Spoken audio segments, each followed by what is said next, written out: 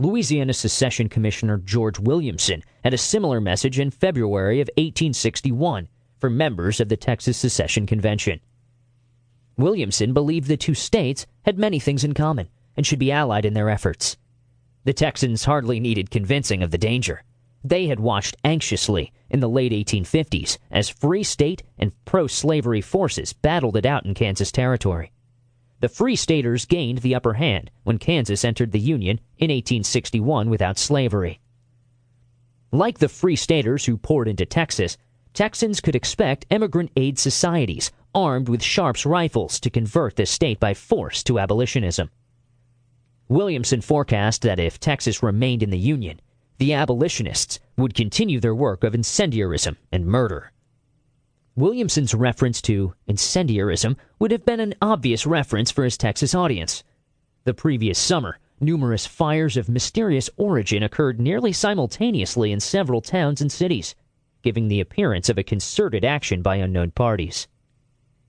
Recent scholarship has shown that most, if not all, of the fires were started by spontaneous combustion when newly invented prairie matches became unstable at high temperatures. Unaware of this scientific explanation, most of the population believed the abolition menace had struck Texas, and the citizens responded in fear and tragic paranoia.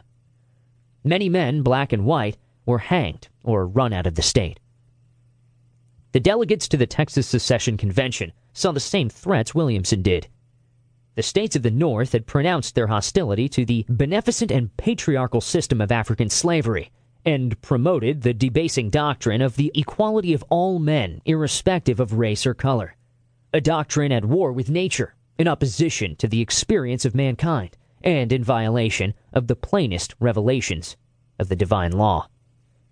Besides being offensive to Southern sensibilities of race and propriety, Northern views were unnatural, even heretical. Fundamentally for Southerners, the election of Abraham Lincoln and the rise of the Republican Party heralded a thinly veiled declaration of war against the Southern states, in opposition to the God-given right and responsibility of white men to enslave and thereby civilize members of the African race. Texas joined the Confederacy on March 2, 1861, and although the firing on Fort Sumter was still a month in the future, to Texans' eyes, the war was already underway. Abolitionists had invaded Southern soil and murdered unoffending citizens. Worse still, these actors and assassins, probably a reference to John Brown's band, had received high praise in the press. Finally, the Texans declared that their state and the others of the South were established exclusively by the white race for themselves and their posterity, that the African race had no agency in their establishment, that they were rightfully held and regarded as an inferior and dependent race, and in that condition only could their existence in this country be rendered beneficial or tolerable.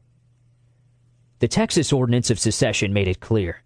The federal government had become a weapon to strike down the interests and the prosperity of the people. There was no choice but for Texas to dissolve the bonds of union, just 25 years old, and ally herself with her Southern sisters.